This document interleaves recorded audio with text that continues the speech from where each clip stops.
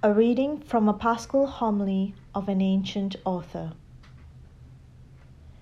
The heavenly sacrifice which Christ instituted is truly the bequest of his New Testament, a bequest which he left us at the pledge of his presence on the night he was handed over to be crucified.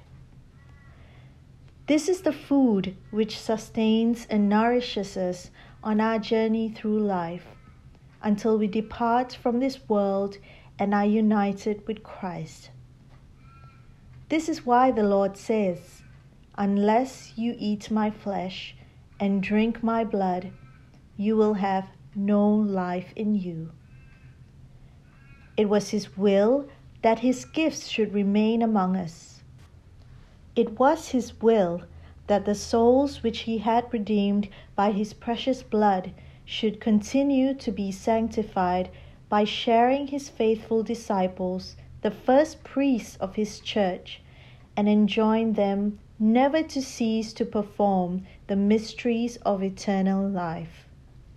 These mysteries must be celebrated by every priest in every church in the world until Christ comes again from heaven, so that we priests, together with the congregation of the faithful, may have the example of Christ's passion daily before our eyes, hold it in our hands, and even receive it in our mouths and in our hearts, and so keep undimmed the memory of our redemption.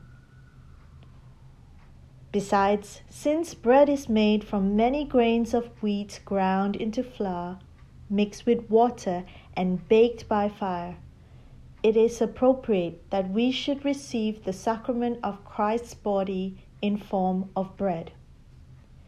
For we know that Christ has become one body made up of the many members of the human race and brought to completion by the fire of the Holy Spirit.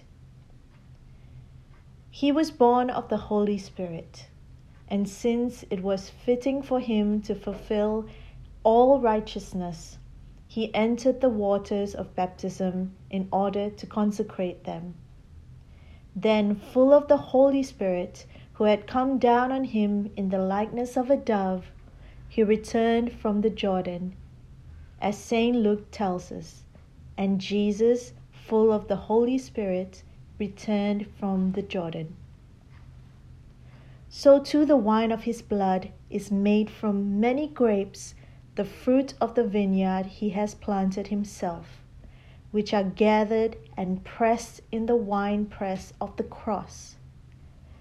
By its own energy, this wine ferments in those who with faithful hearts receive him like capacious jars.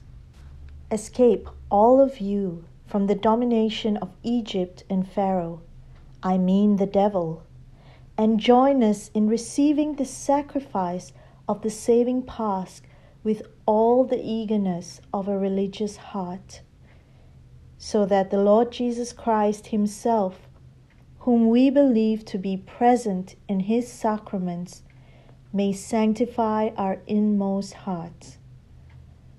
For the power of this sacrifice is beyond worth and endures forever.